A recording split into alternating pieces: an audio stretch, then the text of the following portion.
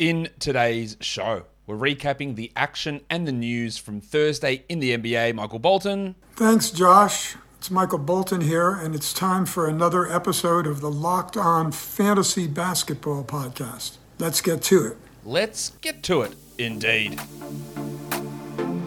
You are Locked On Fantasy Basketball, your daily fantasy basketball podcast, part of the Locked On Podcast Network.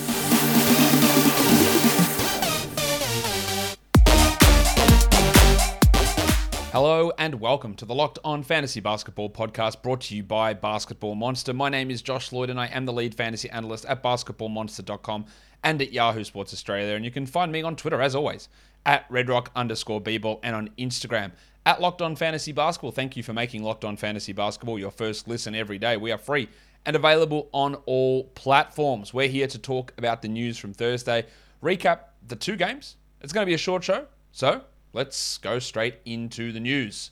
Nasir Little, his season is over. Torn labrum in the shoulder, you can go ahead and drop him. The good news, I guess, for the Blazers is that Robert Covington is apparently going to be returning after missing one game. He's listed as questionable with a MCL sprain. It must have been the mildest of all MCL sprains ever. They need forwards. They don't have any of them, really, at this point. None at all. Because CJ Alabi, who the guy who stepped up and played 20 minutes last game, he's doubtful for the game tomorrow. Nasir Little being out does not mean that there is an ad, right? Basically, Norman Powell comes in and takes Nasir Little's minutes. Nasir Little probably wasn't going to be a 12-team league guy when Covington and Powell were back and Nance was playing. He wasn't going to be that guy. So you get a couple of extra minutes for Macklemore, couple for Alabi, couple for Trendon Watford, but no one who becomes a 12-team league player. Sucks because Little was playing well, but he was probably trending towards a drop anyway. We also had the All-Star starters announced. I reacted to this live on the pregame show today. You all know my thoughts on DeMar DeRozan being a guard. He's not, but he's going to be an all-star, so it doesn't really matter to me whether someone like that is a starter or not. He's been playing really well this season. The East front court was the easiest decision in the world to get in. Maybe it impacts someone who should get in from the reserves because of the positional requirements in the reserves, but it doesn't matter too much because DeRozan was going to make it. In the Western Conference, you could have had an argument that maybe Ja shouldn't have been starting. It could have been Doncic, it could have been Booker, it could have been Paul, it could have been Don Mitchell. That's fine.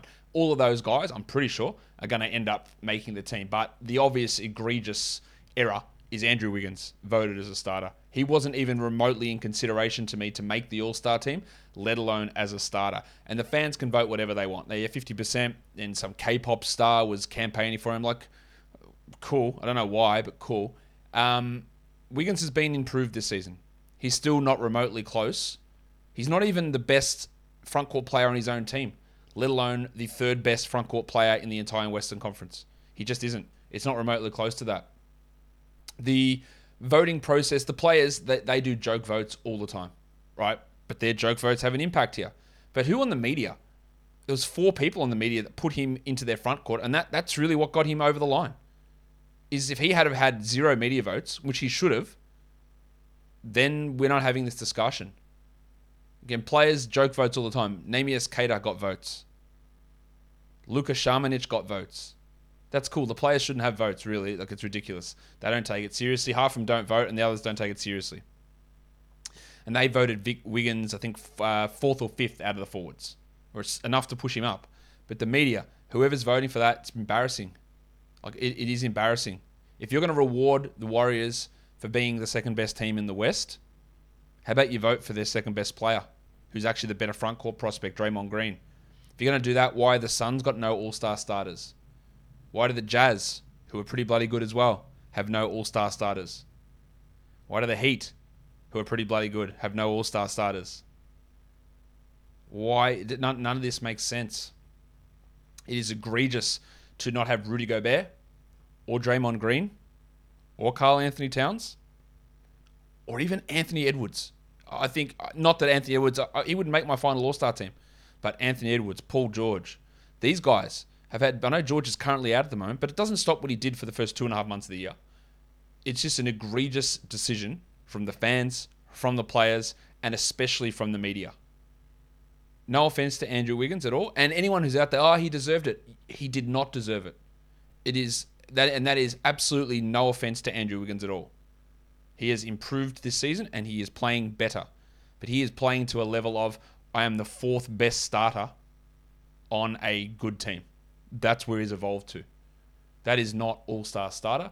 And it's frankly... And there'll be people who are Warriors fans, why don't you cry about it? Good on you, clown.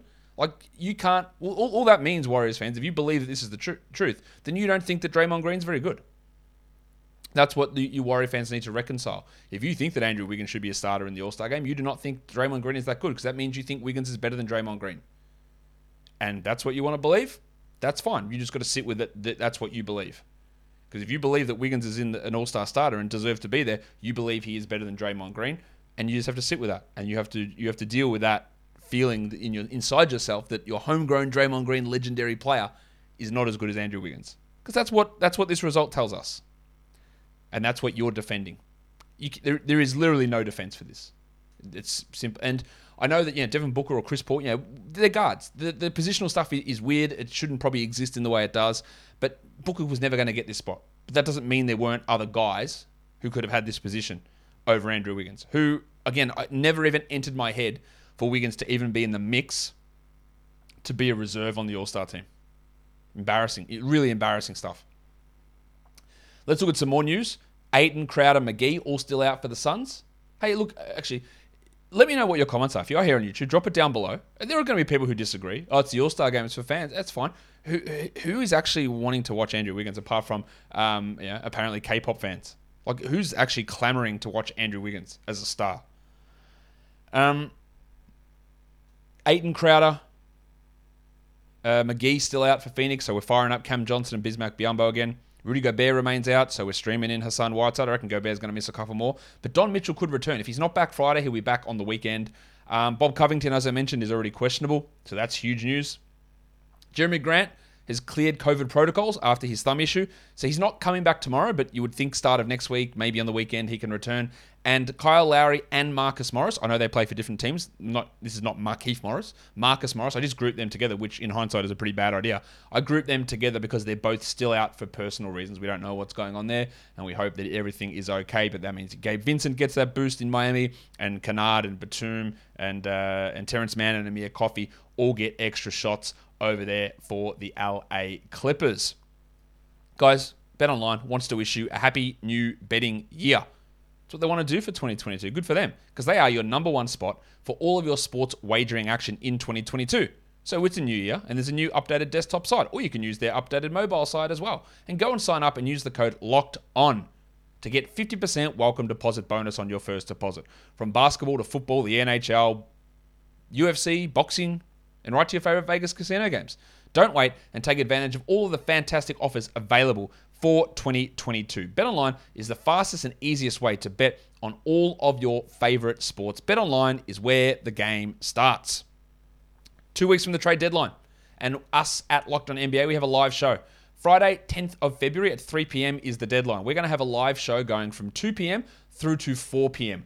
hosted by Kim Becker, featuring myself and John Corrales, as well as Antonio Daniels, talking about all of the big moves that get made. I'm going to be offering fantasy analysis as well as real-life breakdowns of all of those trades, and it's on the Locked On NBA YouTube channel. So go find I'll be tweeting it out, don't worry, but go and find Locked On NBA on YouTube, hit the notification bell, ring their ding-a-ling, and you will catch us when we go live. Top ads in fantasy over the last 24 hours. A lot of them just streams for today, and that's totally fine. That's how you use your roster. Number one was Furkan Korkmaz. Yeah, you can go ahead and drop him now. Nickeil Alexander-Walker up 23%. I guess because Ingram and Hart are still questionable. But yeah, you've got to have a real fetish for losing field goal percentage to take him on. Amir Coffey, the Farmers Union, up 23. Not really convinced that it's going to maintain, but yeah, Morris is still out, so we add him. Thibault up 14. That's a bit of a stream for today, along with Carmelo Anthony up 11. You can go ahead and drop Melo. Thibault, of course, has his value in those categories. Jeff Green up 11. Do not fall for it. Not at all. The Duck Luke Kennard up 8%. Malik Monk up 7%. They're both worth holding for now. Kuminga up 7. That's just a stream for today. And of course he's there. Of course, Victor Oladipo got added, increased by 7 percentage points in his roster percentage. I don't see it. I think it's an absolute waste to be stashing Victor Oladipo. I could very well be proven wrong. In these sort of injury situations, I rarely am. Because again, people they love a name. They love a name value situation. He is not the best player on the team as he was in Indiana back 5 years ago. He's not the same player. He's not that same guy. I just don't see the hassle of having him or waiting for him to come back and waiting for him to get good minutes and then hoping that he's going to be decent again.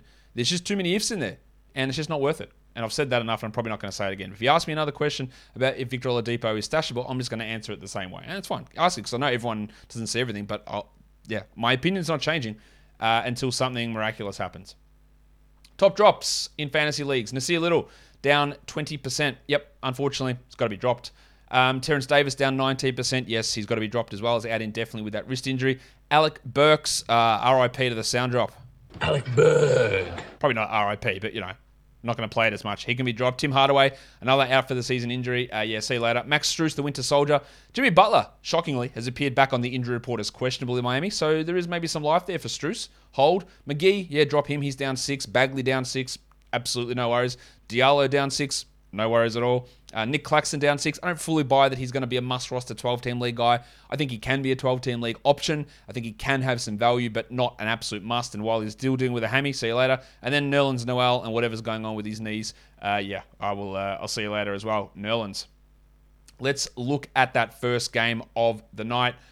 We are talking about the LA Lakers. They traveled to Philadelphia to take on the Philadelphia 76ers. They did not win. They were beaten pretty comfortably, 105-87. There was no LeBron. He woke up with knee soreness and did not play. But Anthony Davis did, played 34 minutes. I guess the minutes restrictions are done after one game. 31-12, 2 steals and 4 blocks, 67% shooting. It is a fantastic performance. We do not know whether Davis is going to play tomorrow. He said, I'll see how I wake up. I would imagine that returning from a sprained MCL, you don't want to play 3 games in 4 nights as soon as you return, which is what he's going to have to do if he's going to play. But dumber shit has happened. So keep an eye on that. Westbrook, featured him on the Buy Low show, even though I don't believe that he's producing really positive value for the Lakers. His fantasy value was absolutely in the toilet. And he's jumped back up. He's 78th over the last 2 weeks. 20 points, 2 threes, 60% shooting. Didn't screw up your free throws because he didn't take any. He's playing better.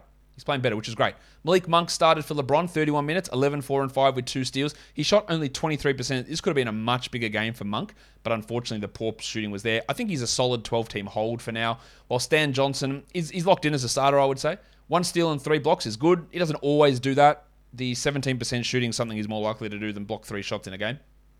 But he's just a deeper league guy. Horton Tucker continues to just be actually really bad. 7 points on 25% shooting. I got excited for what he did at the start of the year. He had 2 good games, and he's been terrible in every other game. Yeah, you don't need to be... He's still rostered in 10% of 12-team leagues, of competitive 12-team leagues. I don't know why, but he is. Carmelo Anthony's rostered in 92% of those leagues. That seems a little high. 9 points on 36% shooting in 26 minutes, while Avery Bradley continues to be the winner of the Why Are You Playing NBA Minutes Award.